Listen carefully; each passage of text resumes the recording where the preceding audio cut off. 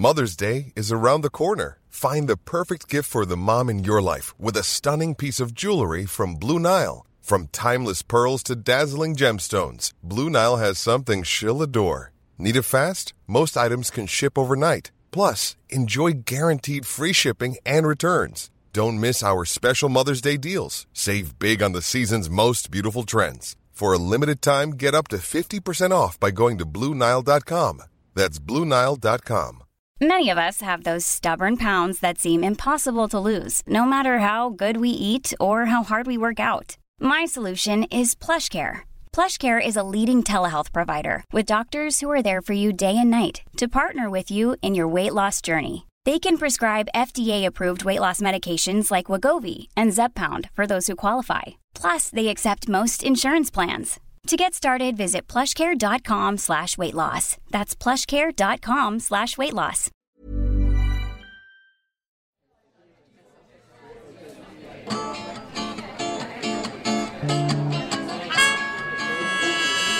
Welcome to Spark. We tell true stories. We tell them live. And we tell them all across the UK. This month in Hackney, we hosted an event with the mental health charity Mind Haringey, where the theme of the night was multicultural minds. We thought we'd share 3 stories from the night with you now. The first is by Njambi. Hello. Hi. I must start off by saying that I am from Africa, and I know that's not an issue, hopefully. And I feel it's very important for me to tell you this story because I've always asked myself, where does insanity begin and where does sanity end? And I've often asked myself this just because of my experiences with my father. I remember the first time that my father completely fucked up my life was when my mother came down one day. My father was there in his grey suit, shiny black shoes, ready to go to work. And my mother says, "Where were you last night? Were you with that whore?" Which was my mother's way of saying good morning. Most men confronted with this question would either ignore it or go to work or do something, but my father took an axe and chased my mother down the road. And all I can think of was he's wearing the wrong footwear. The next time that I remember, I was in class, I was in primary school, I was in Kenya, and there was a knock at the door, and the teacher went to the door, and her look on her face told us there was something unexpected, something unpleasant. So she talked to the person at the door. She walked over to me and she said, "Would you like to go outside?" I walked outside and my mother was standing outside the classroom. She was beaten black and blue. She had a swollen eye, split lip, everything. My father had eventually found her and beat the shit out of her. And I said to my mother, "Do not ever go back home again." Because even as a child, I knew her life was important to me. And she never went back home again. So she left me and my siblings with my father, and people say that the things that people say when drunk is often a reflection of their own true feelings, which would be true, except my father was teetotal. He said everything sober. And some of the things that he said, I've only just begun to digest them now. He said to my brothers, my 2 very young brothers, he said to them, "At least your sisters can go out and sell their bodies. What you'd have to do is cut off your dicks and go and sell your bodies." And I was thinking they didn't need to. Some people pay good money for that. But when I was 13, I did something, I don't remember what. It made my father very angry. The last I remember was him picking up a stool, and I remember waking up several hours later. He hit me on my head. I woke up covered in blood. And that was the day I decided to run away from home. I took my suitcase. I was living in a farm in Africa, and I walked through the night. The thing about walking at night in Africa is that there's no street lights, and that is when all the animals and robbers go out. So I don't know how long I walked for, 13 years old. I wasn't even scared. Normally I'm a scaredy cat. I wasn't scared. A car came and stood behind me, stopped behind me. I, again, wasn't scared. 2 men came out. They asked me, where are you going? I said, I'm going to boarding school. Obviously, they could see it was a lie. I was in a pink nightie covered in blood. They said, where is your boarding school? They drove me all the way to where my mother lived. When my mother saw me, she said, you will never go back to his house again. That was the last time I saw my father. And for about 20 odd years, I didn't see him again. And then my brother did the most selfish thing anyone could do. He decided to get married and invite my father. I knew it was going to be a very awkward wedding. I didn't want to ruin my brother's wedding. I decided that I was going to invite my father to a place where I could sit down and talk and finally get over what has haunted me all my life. So I knew my father was very classy. He liked to eat in fine restaurants. And I booked a very nice restaurant in Nairobi. I invited my father. I said, can you meet me there? I am going to buy you a meal because I need to talk to you. And when time was about for him to arrive, I was shaking, I was nervous, and then I saw him approach from around the corner, followed by his wife and her mother and their 5 children.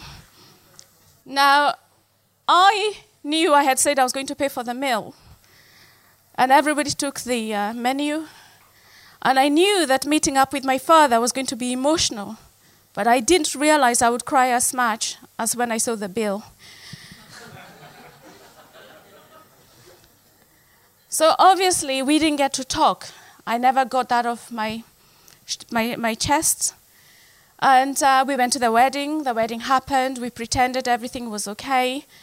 And I couldn't let it go. I had to talk to my father. I had to let him know how much he fucked me up. And I organized when I would ring him and when I would go to Kenya and talk to my father. And I was at work. I was in the middle of work. My phone rang. My sister told me my dad was dead. And this left me on a quest. I wanted to understand my father. What would make someone be the way my father was? I started to research this seriously, and I found out that actually my father was found as a baby suckling on his dead mother. I found out that my father grew up in the streets of Nairobi. He was an orphan. I found out that my father had the most gruesome, hideous life. When I was researching this, I also discovered that during the end of the British reign in Kenya, you guys went psycho on us. The British decided to arrest 1.5 million Kikuyu, which is my tribe, and they put them in concentration camps. My mother was in a concentration camp, and all the men were in detention camps, and all the children were in the streets. And that kind of explained to me how fucked up their childhood was in order to fuck me up, because he's always a psycho. So currently, I've been digesting this, going over and over my mind. If I was American, I would have therapy. But I'm not, because in Africa we don't do therapy, usually. Usually your mother slaps you and you're okay. I'm not quite sure that I'm ready yet to get slapped by my mother. And I have decided to write a show called The Last Dance with My Father. So hopefully when it's done, you can come and see the whole show. Thank you very much. That was Njambi. The next story is by Amal.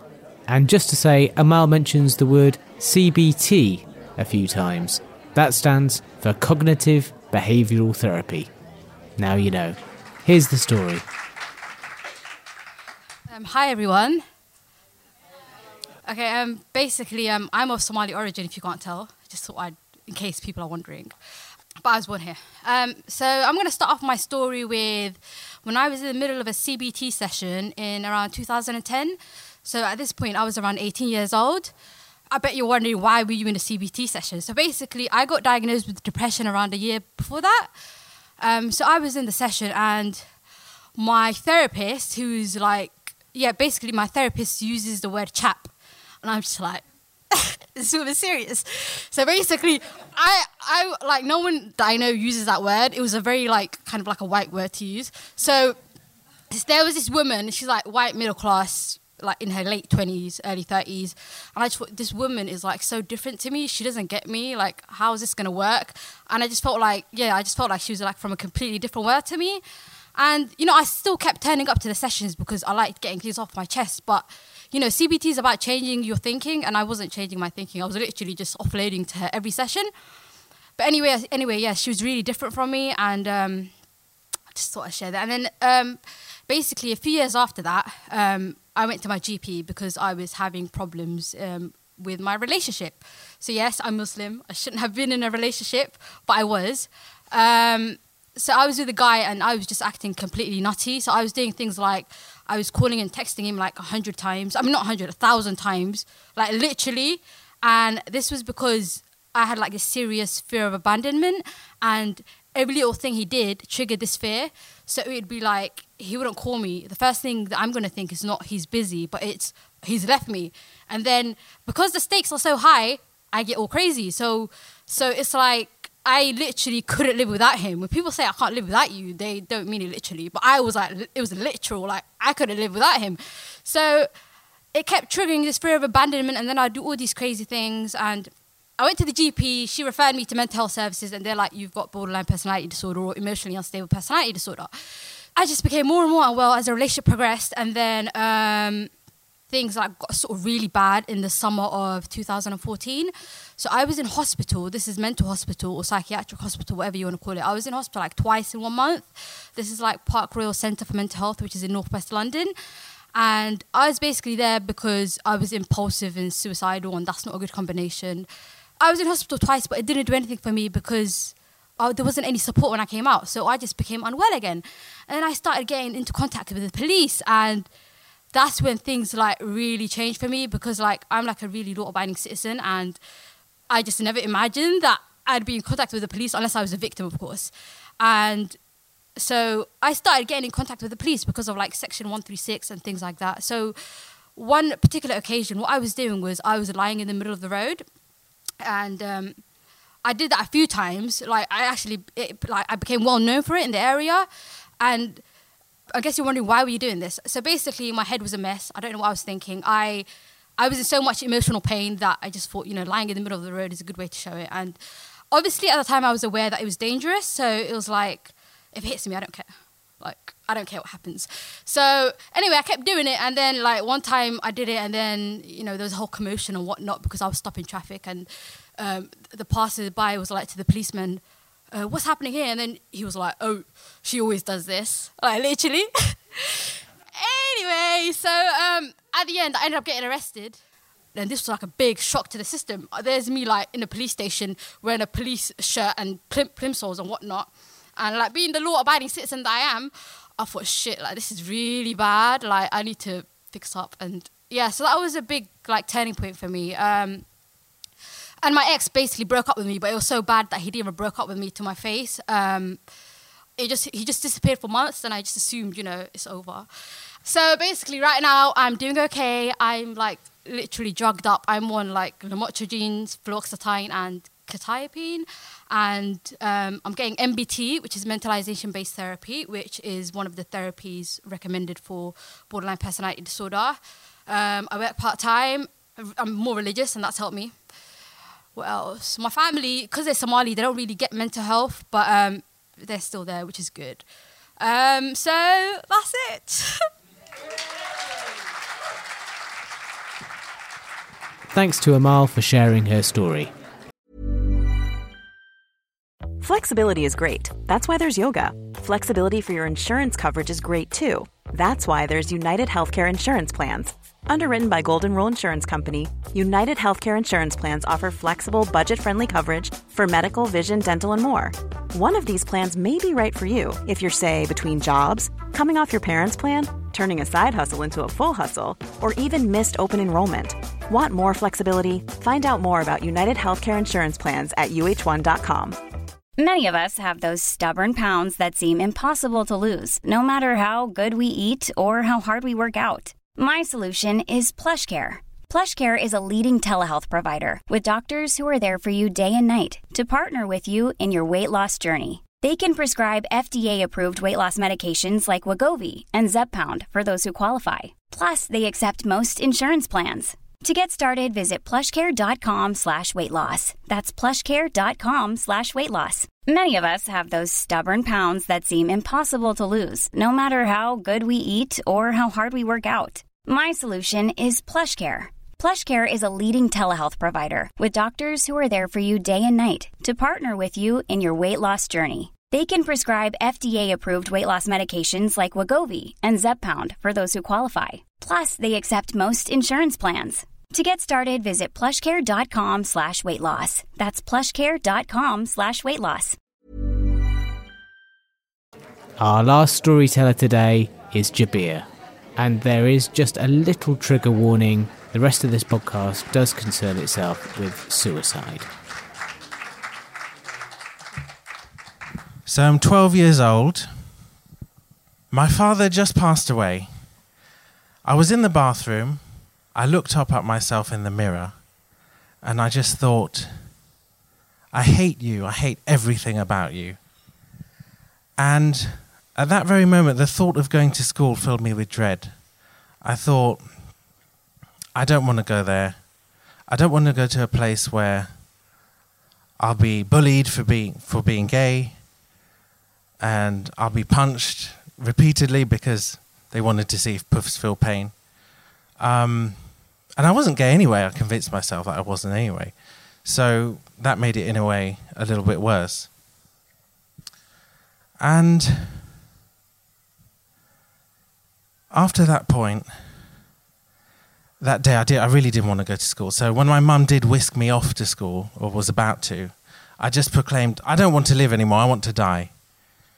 And that was the start of my journey through suicidal thoughts and depression for a lot of my life.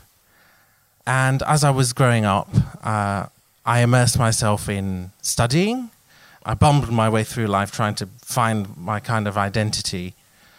I wanted to be a software engineer when I grew up, so I thought, well, at least I'm good at computer, at least I'm good at something. So fast forward to 2014, I had the day from hell at work, and I just had a breakup. So I was pretty much broken. I was at breaking point. And I decided at that very moment that I just wanted to end it all. I thought, this is it. This is my time to go. So I planned everything out, and that Sunday, 10 in the morning, I got up, I was lying in bed, and I just spent a couple of hours just pondering when I was actually going to get out and do this. So I pondered, and I thought, well, I'll talk to a friend of mine, a good friend of mine. I thought I'll message him. Then I thought, actually, a couple of days ago, I told him to fuck off. Because he gave me that advice that a lot of people give you when you're in that kind of place. Just think positive and everything will be fine. And obviously it wasn't. So off I went. I went out on a long drive, took a long drive, felt like I was in autopilot, didn't really know what I was doing. Went to the beach, went to the coast and parked my car up.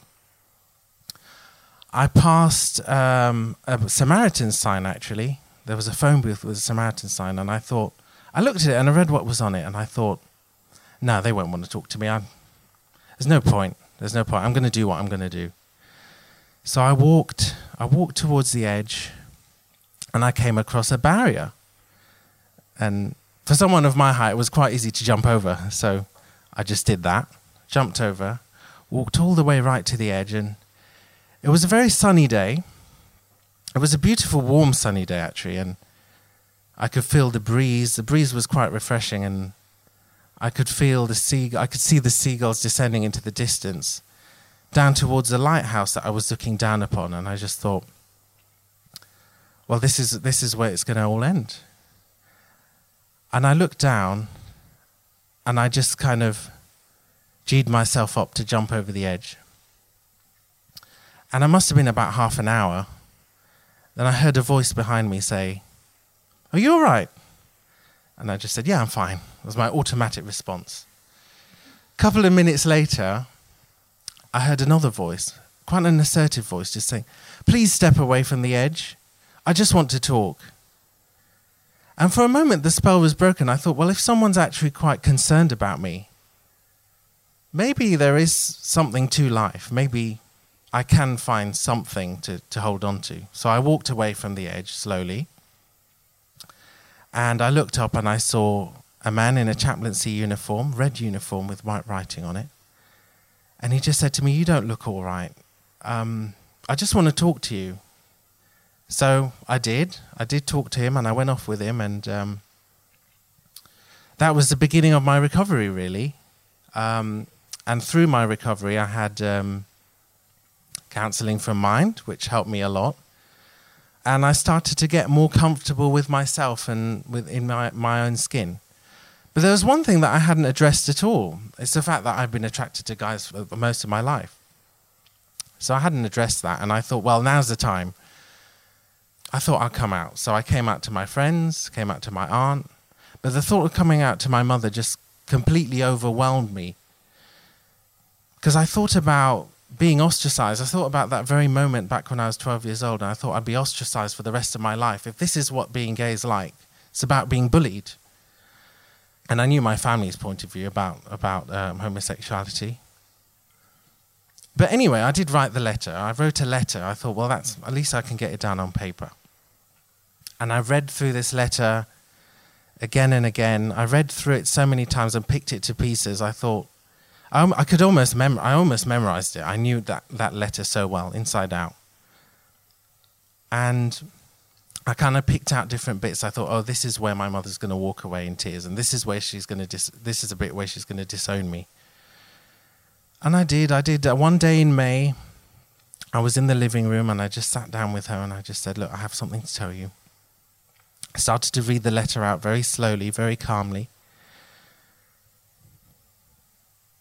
And by the end, she burst into tears and walked out the room. I was quite calm about this because I was expecting this kind of response. So I went up to my room and I felt quite uncomfortable for the next couple of days. So I just decided that I'd stay at my friend's house. So I stayed there for a couple of days. And upon my return, I was approached by my mother with the most amusing question, actually. She said, "Oh, well, now that you're out as a gay man,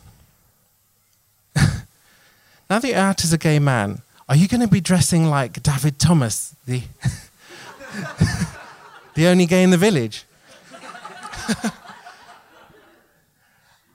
I was quite taken aback by this because of all the questions she could have asked. I just replied, "No, I'm still your son. I'm still exactly the same person. I'm going to dress as well or as badly as I did before. And I'm going to be as camp as I was before, but probably not try and kid myself into thinking that I'm manly or whatever that means." And in the end, she turned out to become my greatest supporter. And, well, I still experience, different things that probably a lot of gay men experience. Like, for example, you're attracted to a minority of people, so 90% of the people you're attracted to are straight. And then if you fall for one of them, that's really a mindfuck, I'll tell you that. But fast forward to today, I look at myself, and in a different bathroom, still, look at myself in the mirror and I think to myself, I don't love you yet, but I don't hate you either. Thanks to Jabir, Amal and Njambi. If you've been infected by any of the subjects raised in this podcast, there are always people that can help. Please visit mind.org.uk for information or for help right now. On the 26th of November, Spark celebrates 8 glorious years. Join us for fun and festivities at the Exmouth Market Theatre. Please head to stories.co.uk.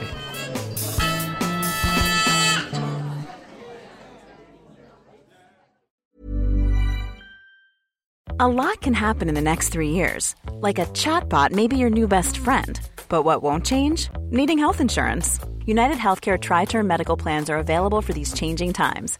Underwritten by Golden Rule Insurance Company, they offer budget-friendly, flexible coverage for people who are in between jobs or missed open enrollment. The plans last nearly 3 years in some states, with access to a nationwide network of doctors and hospitals. So for whatever tomorrow brings, United Healthcare Tri-Term Medical Plans may be for you. Learn more at uh1.com. Hi, I'm Daniel, founder of Pretty Litter. Did you know cats tend to hide symptoms of sickness and pain? I learned this the hard way after losing my cat, Gingy. So I created Pretty Litter, a health monitoring litter that helps detect early signs of illness by changing colors, saving you money and potentially your cat's life. Pretty Litter is veterinarian developed, and it's the easiest way to keep tabs on your fur baby's health right at home. Go to prettylitter.com and use code ACAST for 20% off your first order and a free cat toy. Terms and conditions apply. See site for details.